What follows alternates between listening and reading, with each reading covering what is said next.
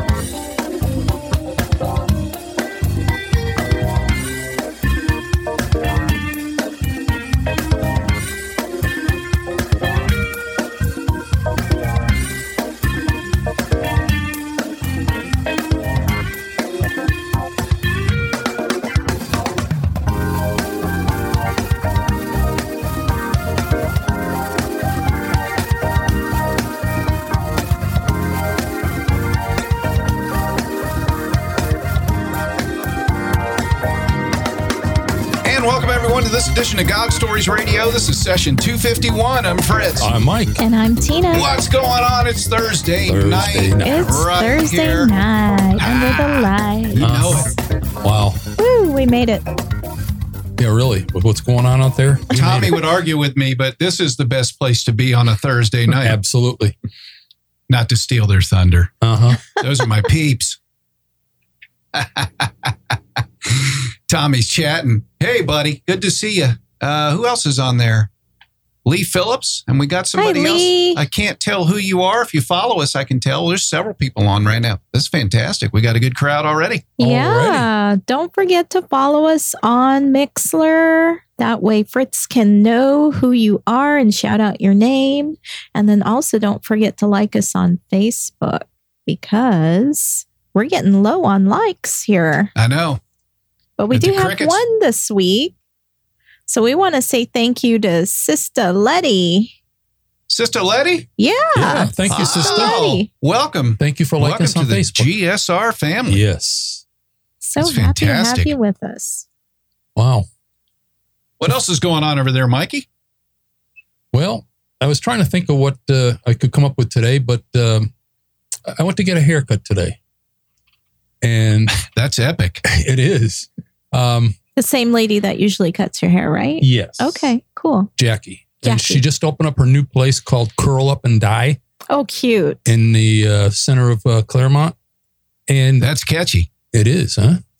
And she says, you know, Mike, when she finished, she says, I've been cutting your hair for a while. And she says, I'm telling you right now, I know that your hair, some of it is growing back. Oh, really? Wow. I says, okay, thank you. There you go, Mikey.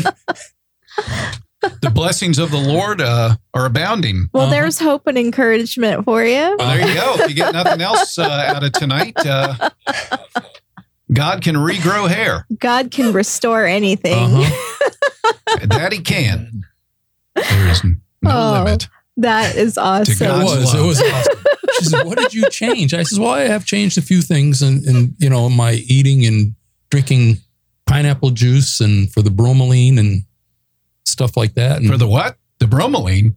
Yeah. Is that soup? What is that? It's got a, what do you call it, agent in it. And it's bromelain.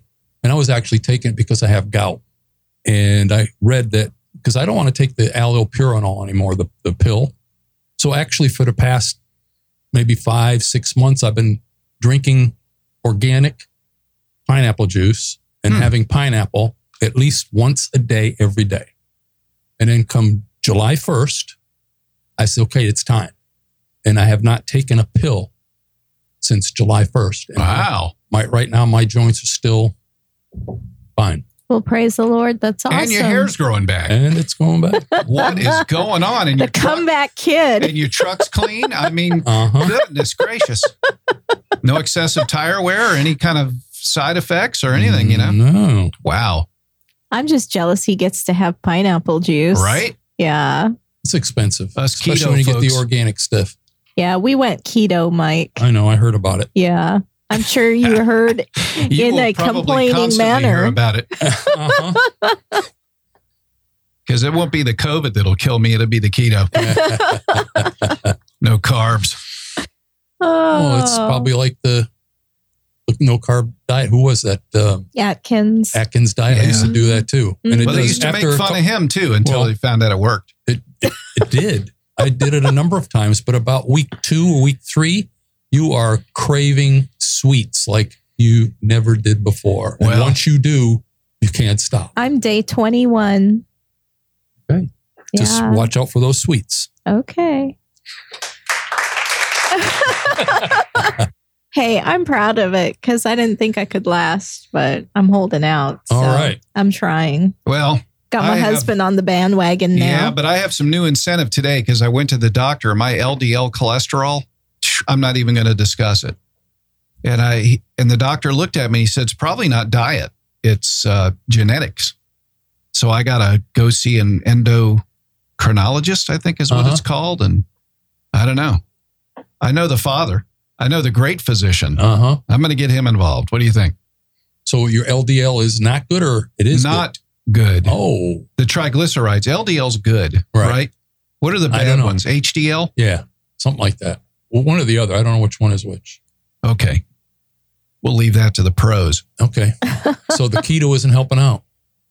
No, he just started. We don't know yet. He just started because he has a hard time with carbohydrates. Oh. I'm a growing and boy. Sugars. Mr. Pop-Tart eating, pretzel binging. Hey. I can't have those? Whoa. Not anymore. Oh, boy. All right, enough. Yeah, I cut you off right there. I can do that because I'm the host. Yeah. You're the producer. You can do it. All right. We got the likes. Any countries? Same at 109. 109 countries. Who'd have thunk it? 7 years, 251 episodes, and 109 countries. Mm-hmm. Wow. God is good. He is. He is all the time. Considering he chose us because we have faces for radio. Right. And we're still here after 2 We are still here, even though we tried to quit. Mm-hmm. Just not on the same week. Praise the Lord. All right. Enough babbling. You got anything else, babe? No. I just, I do want to thank all the people who have donated and contributed to GSR over the years. We wouldn't be here without your generous support. So Amen thank you. We really appreciate you. We love you. We do. And for those people who have just prayed for us, my goodness, thank you. Really. Because, we need it. We really do. Yeah, prayer works. Prayer works, and it really helps. So thank you so much for all that you guys do. I love it when the Brit comes out in you, though. Contribute. Oh, stop. Contribute. All right. I love it. And speaking of prayer, I just want to mention it again. All this going on out there, the Father is trying to get everybody's attention. He is. And we need to pray for the country. We need to pray for our leaders. Pray for yourself, too. Yes. We need to all be praying and getting closer to the Lord. We all need to be bathed in prayer. Mm-hmm. And it's always good to know that people are praying for you. Mm-hmm. It really is. A lot of power in that. Mm-hmm. It is. Yeah, definitely a lot. Ray, all day. I see you, buddy. And his lovely wife, Sarah. Hi, Sarah. Is on tonight. Hi, Ray. Welcome to the show. You guys dialed into a good one. And if you haven't had a chance to check out the Battle Podcast, Ray and John Durham, the Battle Podcast, if you're a man and you're looking for the right way, a good podcast, check it out, the Battle Podcast. Those guys are so on point, and they just are amazing men of Christ. I mean, they're just wonderful, wonderful human beings. They walk the walk. They really do. No doubt about it. Yeah. Speaking of wonderful human beings, we have one in the studio tonight. Yes, we do. Yes, we do. And this is Everett Kaufman, and he is business partner and best friend to Tommy Moore, who is I can't say enough about Tommy, what he does. And in fact, Tommy just got his PhD. Congratulations, Tommy. He's Dr. Tommy right now. And he gave his testimony not too long ago. It wasn't too long ago. I can't remember. I don't remember what the number was. I'll look for that while you guys chat. Okay. But Everett was referred to us from Tommy and has a similar testimony. And I've been reeling for a week to hear this testimony. And I'm just going to shut my mouth at this point and introduce to you, what's the number, babe? 222. Oh, 222 would be Tommy Moore's testimony. So you can go back in the archives or on the website and listen to 222. That's Tommy Moore. So without further ado, I'd like to welcome to the show Mr. Everett Kaufman. Welcome, Everett. Welcome, Everett. Thank you so much. It's so great to be here. Yeah, nice to have you. It's the least we can do. Yeah. So, Mike is yours. All right. Well, first of all, it's just an honor to be here to be able to talk about God and just how good God is and just the incredible story that can happen to anybody's life. And I'm just another instrument where God can use anybody, right? So I guess I'll tell you a little bit about my life.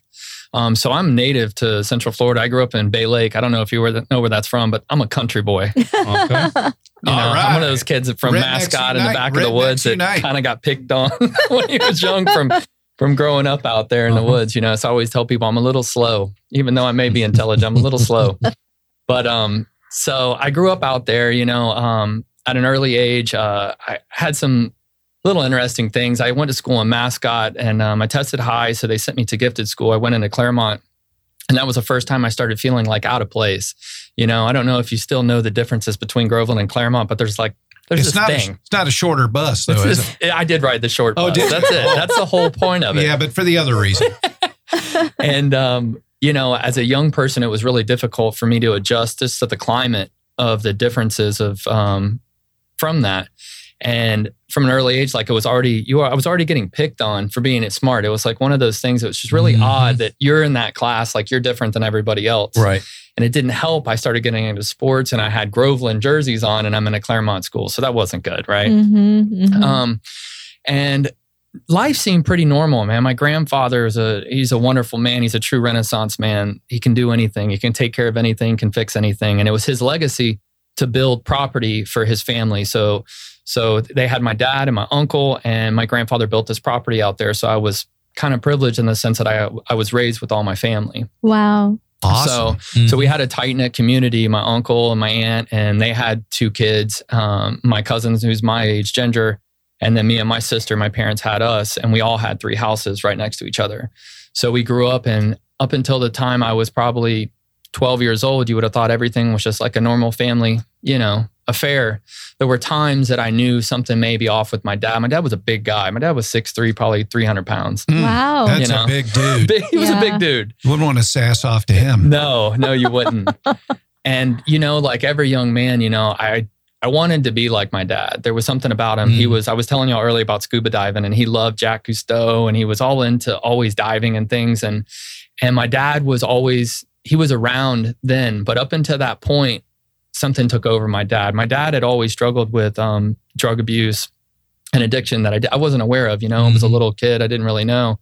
But at that point, you could start to tell that something was wrong, something was off. I played sports. I always did very well in school. And at that point, my dad started to kind of slowly slip away out of my life, right? Probably by the time I was 12, my dad never came to another baseball game, anything like that. And it began to take a big toll on me. And I think I didn't realize how much emotional pain I was in. Right. I really didn't know what was going on. But I started to find relief early on. I'll never forget the first time I drank alcohol. I was probably 15 years old. And my dad said, I'll get you the alcohol, but you're going to drink what I drink. And he drank Ice House. I don't know if you ever drank beer, if you like beer, but Ice House is not a good beer. I love beer, but keto and all. Yeah. Well, there's keto-friendly beer now. Do tell. Oh, no. I'm sorry. Another story. And I'll never forget it. The first time that I had consumed that alcohol, something inside of me was just lit up. Like I felt free. Felt very free for the first time. And I didn't even know I was kind of caged up. And I told my buddies, I'm like, I can't believe you didn't tell me how great this stuff makes you feel, right? And my family, my uncle, my dad, they just liked to party. I mean, I was around it all the time. And at that point, I got to realize that my family was in deeper into drugs than I thought, right? So they were into methamphetamines and things like that. So by the time I was 15 years old, I was smoking methamphetamine. Oh. distributing out to my friends and thought it was just this cool thing, right? I was a kid that like could get all these things. And it was this interesting thing in your mind because at some level something's not right, but at the same time, like these are the people I'm close to. Like I was very connected to my uncle and my dad, and I still love them very much. But it just took a toll on me, right? I mean, through high school, then I was still doing well in school. I don't know, praise God, somehow I still was able to keep a good straight A average. But I'll never forget, as I got older, my baseball coaches started to notice things were going on. And I'll never forget when Mike Boyack, one of my friends that I grew up with, his dad, he looked over at me and he told me, he said, if you can't let us intercede and help you, then we're no longer going to be able to support your baseball career. Wow. And he says, yeah, it was a hard moment, right? And I said, I don't want you to go talk to my family and get involved. And he said, you have straight A's, like you're going to get a scholarship. And that was the day that my baseball dreams went away. Oh, how sad. Yeah, it was. It was sad. Ouch. Looking back, it was just this moment where you realize there were people that were there, God, because this is a Christian man, that were being placed in my life saying, like, we see you and we know something's going on, but we don't know what to do. And pretty much good luck. Like, we wish the best for you. And so at that point, that was the first time I got arrested. I got arrested 5 days before I graduated high school. I had OJT. I was leaving school and my mom had seen alcohol in my backseat of the car that morning. And she said, you need to, she's doing her thing, yelling at me, what are you doing? Why is this? I'm like, whatever, I'll deal with it tomorrow. Well, that wasn't the case. When I left school that day, I had OJT, I had a card and everything. But when I got pulled over, the cop kind of knew who my family was at that point. I was kind of harassed a little bit here and there, pulled over. My dad would use my car, his friends. And they said, we smell marijuana in the car. Well, I hadn't been smoking marijuana, but they searched the car and they found paraphernalia and they saw the alcohol. And he said, I'm calling the chief in or whatever. And the chief said, no, take him to jail. Oh, gosh. And that was one of at that point, the worst day of my life, because my mother always said, don't ever call me from jail. She knew what was going on. She knew more than what I thought she knew at that point. Because at 18, you know everything. Mm-hmm. That's true. And that day, tell me, I got a 17-year-old. That day, I had to call her, and it broke my heart to call her. And that should have been my first indication when I was in drug court then that I had an issue, right? Because I made her purchase, cleansers for me and everything. I couldn't stay clean. And at that point, all the drug court people there in this little community, they're like, oh, you're a straight A student. You're going. I had a full ride to USF. I won a presidential award. And they're like, just trying to get me out of it. They're like, oh, you just got caught with a little pot. No big deal. But I couldn't stay sober then. I couldn't even quit then. You were already addicted. I was already in the mindset like, I need this stuff, right? So to kind of fast forward it, I could talk a lot about all those things that were going on, but it was bad. It was really bad because I wanted to be close to my dad, and the only way I could ever be close to him is if I was using. And the people that were around and surrounding us with the methamphetamine, it was just it's an interesting world that these people live in, and the world that I lived in, right? And it's hard to describe, but all I will say is there is a spiritual darkness around that drug and what it does to people. And tell us a little about what it does do to people. I really feel like it kind of invades the soul, but people stay up for so long, they start to almost hallucinate and they're very paranoid. They think everybody's out to get them.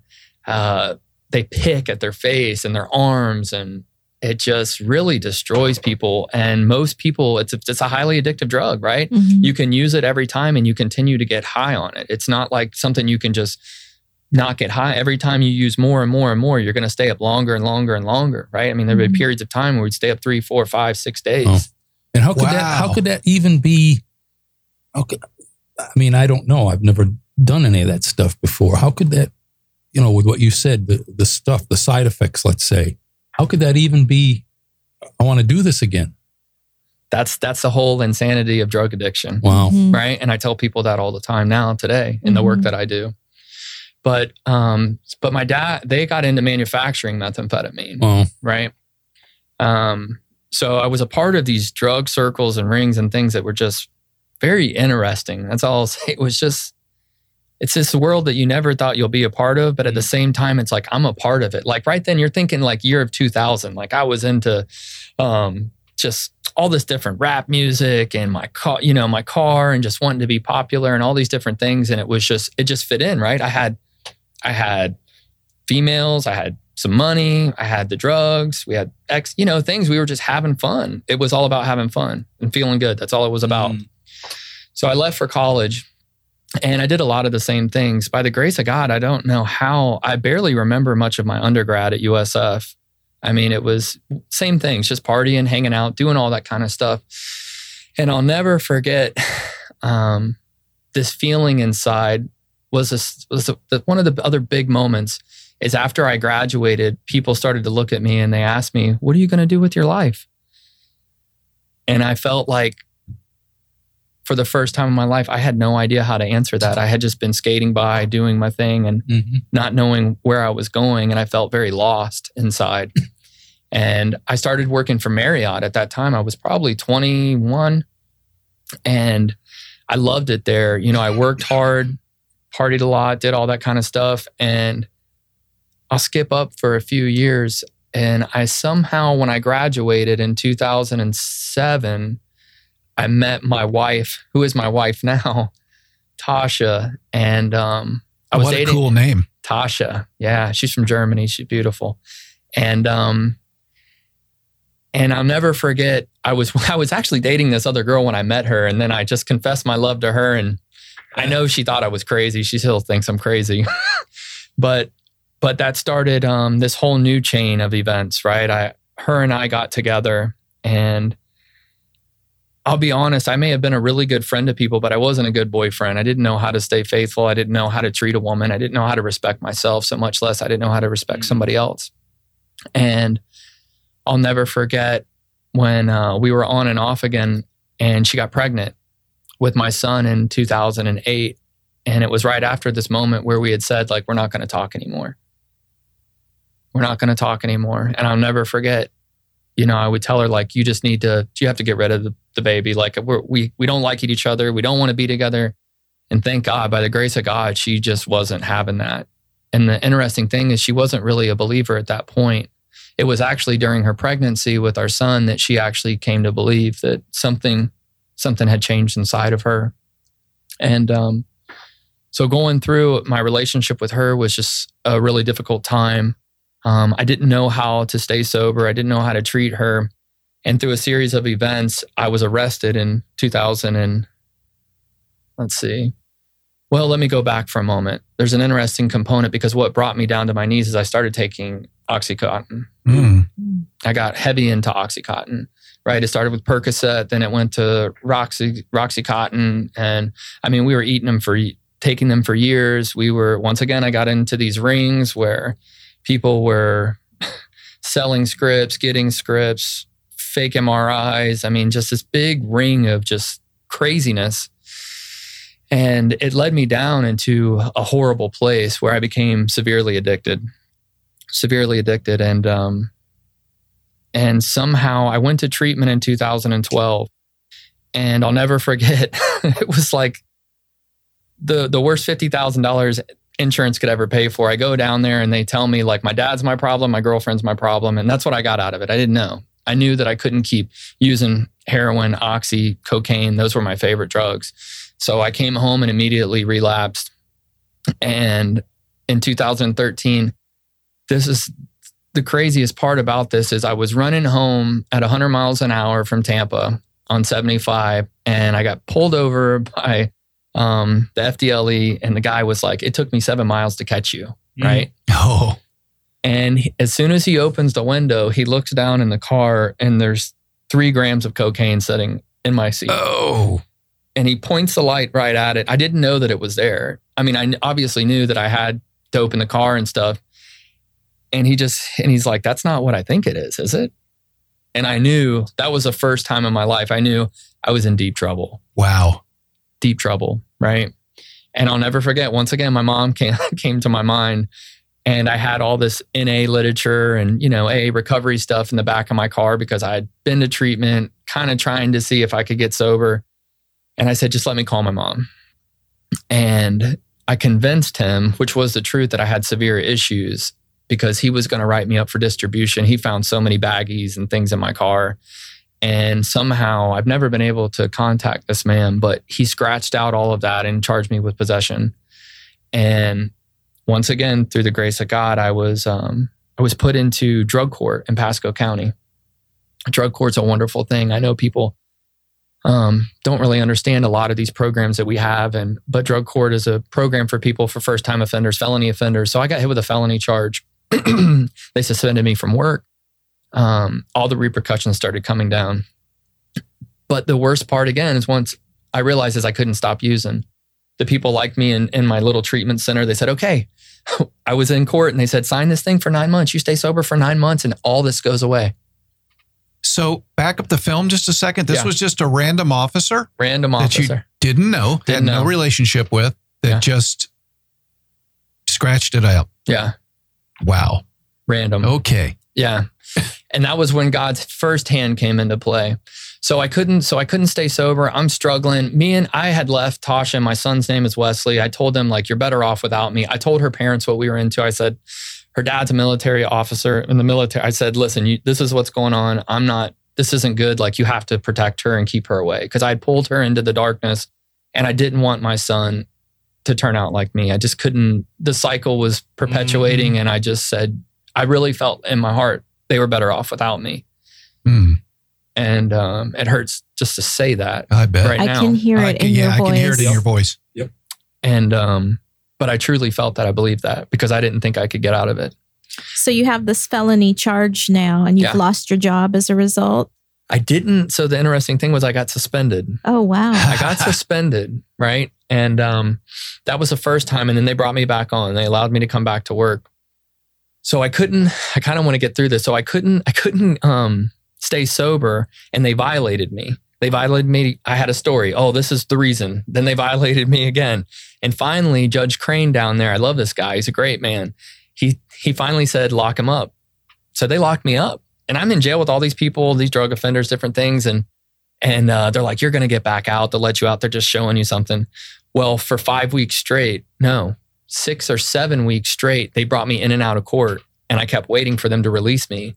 And finally, this man, his name is Billy Majors, came into play. And he came up to me and he said, listen, the counselors at WestCare, they've told me about you. They said you're a good guy. Like, they're going to score you out to go to prison, right? Like, we can get you in a center. I can get you somewhere for 6 months. And like, they told me that, like, you deserve this. Like, I'm not trying to help. I'm trying to help you right now. Like, don't go to prison. Like, don't do this. And he was a Christian. I didn't know he was a Christian man. So I ended up going to this place called Ace Opportunities in Newport Richey. And that's where it saved my life. I went, I'll never forget this. These men came in for an AA meeting and I'm in this halfway house. And you got to remember this. This is the second time I've lived in a home with 20 men and 5 men or boys in a bedroom. Right. And that's not the way I really want to live. Right. So there's 5 of us in this bedroom living once again. And I'm looking up and I'm crying at night. I'm going like, God, if you're like, I can't live like this. This can't be what life is coming to. And these men came in for this AA meeting.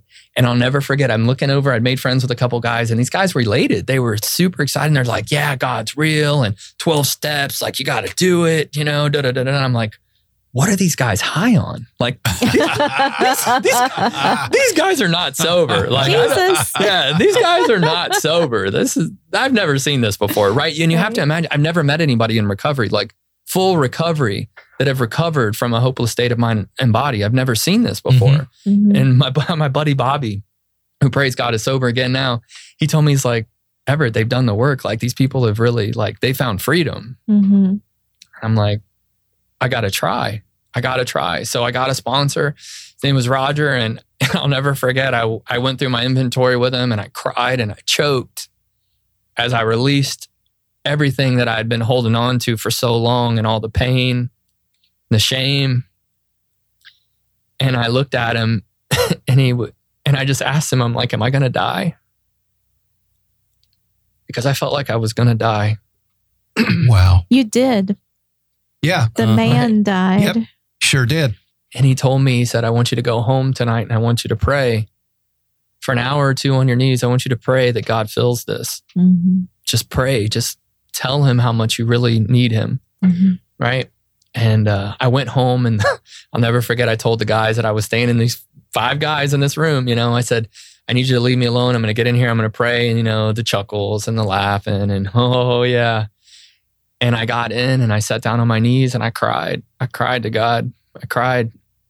And the next morning I woke up and he was there. Like there was a fire inside of me. Like I knew it. Like he touched me. Like it was instantaneous. Mm-hmm. That's like, the Holy Spirit. And I knew without a shadow of a doubt that God was real. Like he was real. So they start testing me. I'm in drug court. I'm in this program. I'm in counseling. And they're like, Everett, like you're a smart guy. Like you're telling us God's healed you. And I'm like, yes, he's real. God's real. Like I'm flipping out. You got to imagine I'm like, look like a crazy person. I'm running around. I got a Bible. I'm telling them about the steps. Like I'm just on fire. I'd never felt this before. Mm-hmm. And of course I'd been raised a Christian, but I wasn't really active. And I said, I want to go to the church.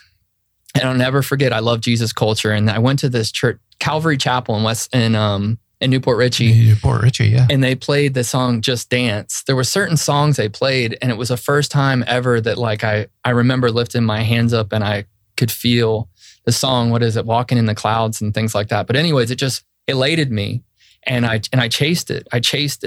And I never stopped. And people told me like, don't worry about Tasha. She's not going to forgive you. Like people get hyped up all the time and think God's going to just change everything. Your problems aren't just going to go away. And one by one, God restored my relationship with her. Mm-hmm. Came to the Methodist Church, got active in Celebrate Recovery. Was able to take her to Germany to see her family where she grew up and propose to her and bought her a beautiful ring on her grandparents' Oma and Opa's 50th wedding anniversary in a castle. Oh, wow. I didn't even know. Does it get any better I didn't than even that? know, right? You proposed in Germany? In Germany at a castle. So try and beat that. No. Right? It was a big deal, but I didn't know. I can appreciate that. I'm a crowd. I didn't know that it was their 50th anniversary, right? That's really cool. And so then I had to figure out what I was going to do. Everybody always said, oh, you should be a counselor. You should be a counselor, as I was, even almost helping run the groups after I got ignited. Mm-hmm. And I kept hearing about Southeastern University on the radio, Southeastern University. So I'm like, I got to go. And that's where I met Dr. Manley. Dr. Manley is a great mentor and brother and friend of mine. And he's from Groveland. And he met me. He's like, you're from Groveland? He's like, I got to talk to you.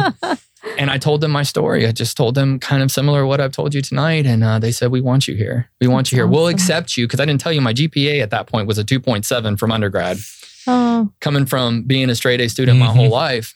And they said, we'll accept you on academic probation. I said, that's great. What do I got to do? Wow. They're like, you got to go to a writing center every week. You got to show them your work and get tutored and all this stuff. I said, I'll do whatever it takes.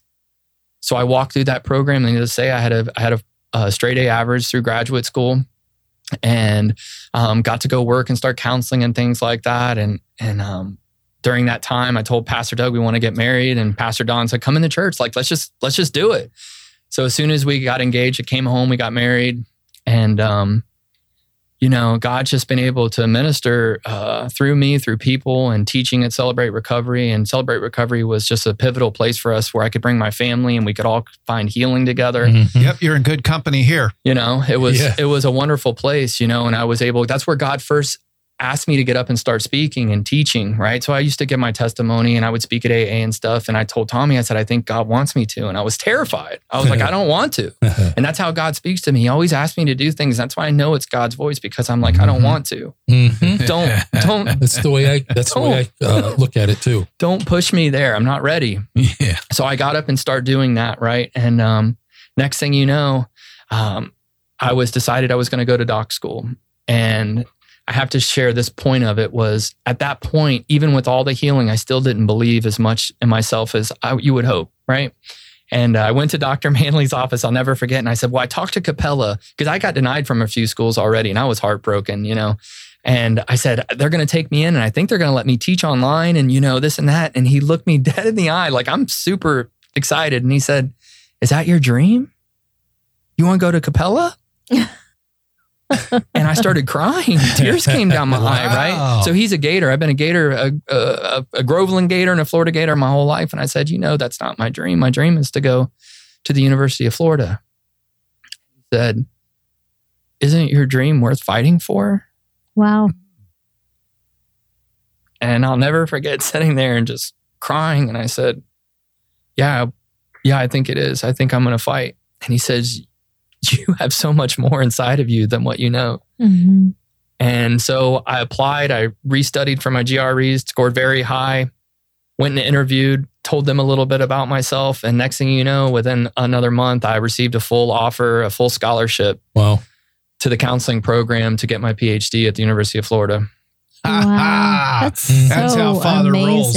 It is. And we know that when he takes you through something, right? Usually it's what he's going to use you to do to bring other people through. All the little coincidences that lined up, all these people that came into his life, starting with the officer and then the other guy. And then it's just that happened to be a Christian from Groveland and this and that. You pick up on those little things, and that's all the little pieces and that here's God puts together. The greatest thing about it too now at the university, right? So I was offered a teaching position. And what did I teach? Alcohol and substance abuse undergrad. Oh my gosh. Right? So then after a few years now, I helped to write, and we received a federally funded grant to work on training counselors in substance abuse. So I've just been a part of the team, and we've designed curriculum and instruction to help new counselors get more education and training on how to perform interventions and just motivate clients to change. It's fantastic. So it all kind of came back around, and I had my first journal article published recently. And God just continued to bless me in that avenue, and somebody like me who came from the depths of addiction, and I told you a little bit about it, but, at that point when they pulled me out of jail, I was considered homeless, right? Mm-hmm. You had nothing. You were nothing. stripped down. Yeah, I guess you really didn't. I was the first time I was riding a bicycle around public transportation. And that was one of the most freest times of my life. And that's what I was thinking about the other day. When God first came into my life, I started giving everything away. And people were like, Everett, you stop giving people stuff. And I'm like, I don't need it anymore. I don't need anything. Like I have what I've been looking for. Mm-hmm. Right? Mm-hmm. And that's kind of my motivation to people now is no matter where you've been, no matter what you've been through, God's got a place for you, right? There's something inside of us all that we just need to get excavated, right? And what it took for me was just to have people that believed in me, right? And I still, at this point now, finally believe that I can see what other people did. Right? I think your mama always believed in you, though. She did. Yeah. You know it. You know those praying mamas and grandmamas? Yeah.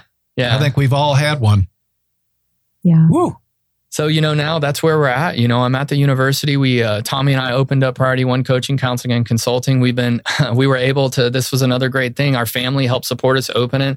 We were able to pay back thousands of dollars that our family helped us to invest in us, and now we're just deciding where are we going? Where is God taking this? How big is this going to get?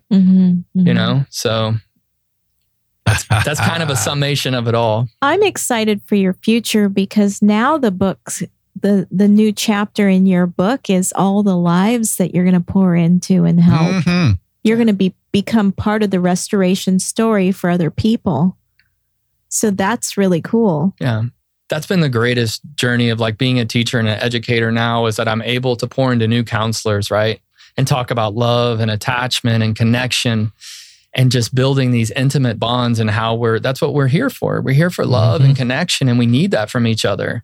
And when we don't get it, we feel isolated and lonely and depressed, right? And we're in a world of all kinds of wireless connection, but not relational connection. Right.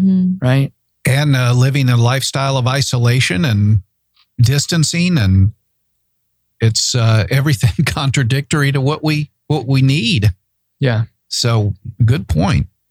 Wow. So tell us, if you can, is your dad in your life at all anymore? So no. So my dad, so the cool thing about that, another kind of God, it was a God story too, is that my dad got out of prison. Actually, this is crazy. When I was in felony probation, I had Judge Crane wrote me a letter and signed for me to go into prison because felons are not allowed to go into prison. But he signed an affidavit and allowed me to go into the prison. And they couldn't believe it when I got there. They're like, you can't come in here. And I had this thing that said I could. Made amends to my father, told him, I said, I forgive you. Like what happened and all this stuff, like it was hard for me, but I became a man and I started making choices on my own and I love you and I forgive you. And that was a great day. So fast forward, when he got out was the first time in my life my dad was sober-minded. He stayed at home for a few years with my grandparents. He was severely depressed, but my dad was there. When I called him for the first time in my life, my dad was there. When my wife got a flat tire, I called him and he was there. When we went on vacation, he came with us. Wow. And sadly, he had an aortic aneurysm I was telling you earlier. Yep. He had abused his body for a long time and it had caused a lot of complications and he went in for surgery and didn't make it. But the greatest thing about that was they were all telling me, you need to go talk to I was in a training in Atlanta when this happened and they told me, you got to go talk to him. You got to tell him whatever. I said, I've already told my dad everything. And that's my encouragement. Even when I spoke at his little service at our home, I said, life is too short. Like you have to tell the people that you care about. Yep, say what you need to say. How much you love them and how much you value them. And the other cool part of that too, which happened today, was my father-in-law and my mother-in-law have been a big support system for me. My mother-in-law has been a cheerleader for me this whole time. And my father-in-law, I'll never forget when I made amends to him 6 years ago. Like I said, he's a very stern military kind of guy. And he said, I don't believe that you're going to do much of this and that, you know? And today I went and talked to him and I didn't have the courage on Father's Day to tell him how I really felt about him. And I went over today and I told him, I said, I need you to know that you're really important to me. And everything that you do for me and our family, like I haven't really experienced that. And you showing up for me the way that you do, I just need you to know how much I care for you and how much we appreciate what you do. And he kind of looked at me and I could see he was receiving it. And the funny thing was when I told him we needed to talk, he thought I was coming. He thought something was wrong. Like, oh, what's going on? Yeah. But, the greatest thing that I found in my recovery is being able to tell people exactly how I feel and try to continue to promote that connection with people, because we're not promised tomorrow and we only have each other, we really do. And so that's like my goal as an educator and a counselor is really to help people get connected to healthy people, to save people, and to build different attachment figures. That's why I love Celebrate Recovery in the church. I tell them, you may not have your mom anymore, you may not have your brother anymore, but you have you can rebuild that system, right? We're all brothers and sisters, right? Amen to that. And we can really take that in and it can help us to find healing. And that's my goal and what I write about. And when I get out and I speak, that's a big part of my research agenda. So. When's the book coming out? What an amazing story you have. I know, really. Absolutely. I knew it would not disappoint. Wow. I got bits and pieces from Tommy, so I was just enough to make me Whet the salivate. appetite, It's like, I can't wait. And Everett was so quick to say yes. He couldn't come that Thursday night, but he said, yep, I'll be there next week. I'm like, wow. I'm so glad you did. And I'm really so glad that you got the opportunity to share your story. And, the really cool thing about God Stories Radio is that it just lives on. Your story lives on. People around the world will listen to it. I mean, let's hope we're here for another 7 years plus that, 7 years from now, somebody can listen to it. It continues to live and it continues to inspire and encourage and bring hope and do the very thing that God set in mind for it to do, So thank you so much for sharing your story. Yes, thank you so much, Everett. We sure appreciate it. Hey, if you'd like to be a guest on God Stories Radio and you'd like to be in the studio with us, you sure can. Drop us a line at God Stories Radio, Tina@gmail.com, and she can get you scheduled.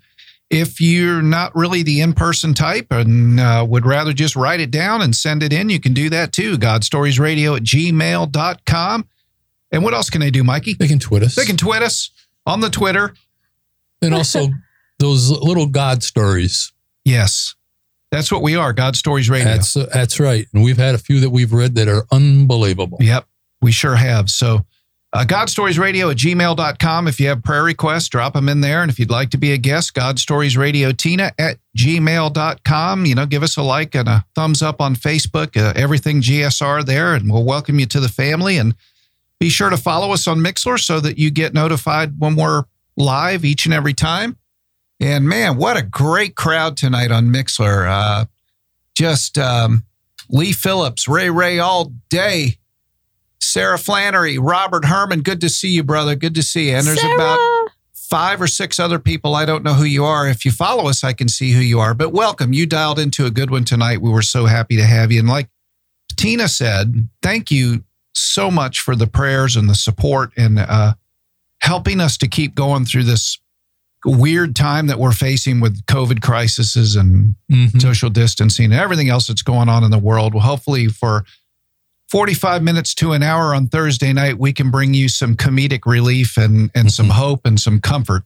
It's been our only agenda since we got started. Absolutely. We never thought we'd be 7 years and 251 episodes, but God is good. Yes, he is. All the time. Amen. Thank you again, Everett, for coming. Yeah. And thank you. We really, really appreciate it. Thanks for everybody on Mixlr and everybody that just listens and prays for us. So that about wraps it up for session 251. I'm Fritz. I'm Mike. And I'm Tina. God bless. God bless. God bless.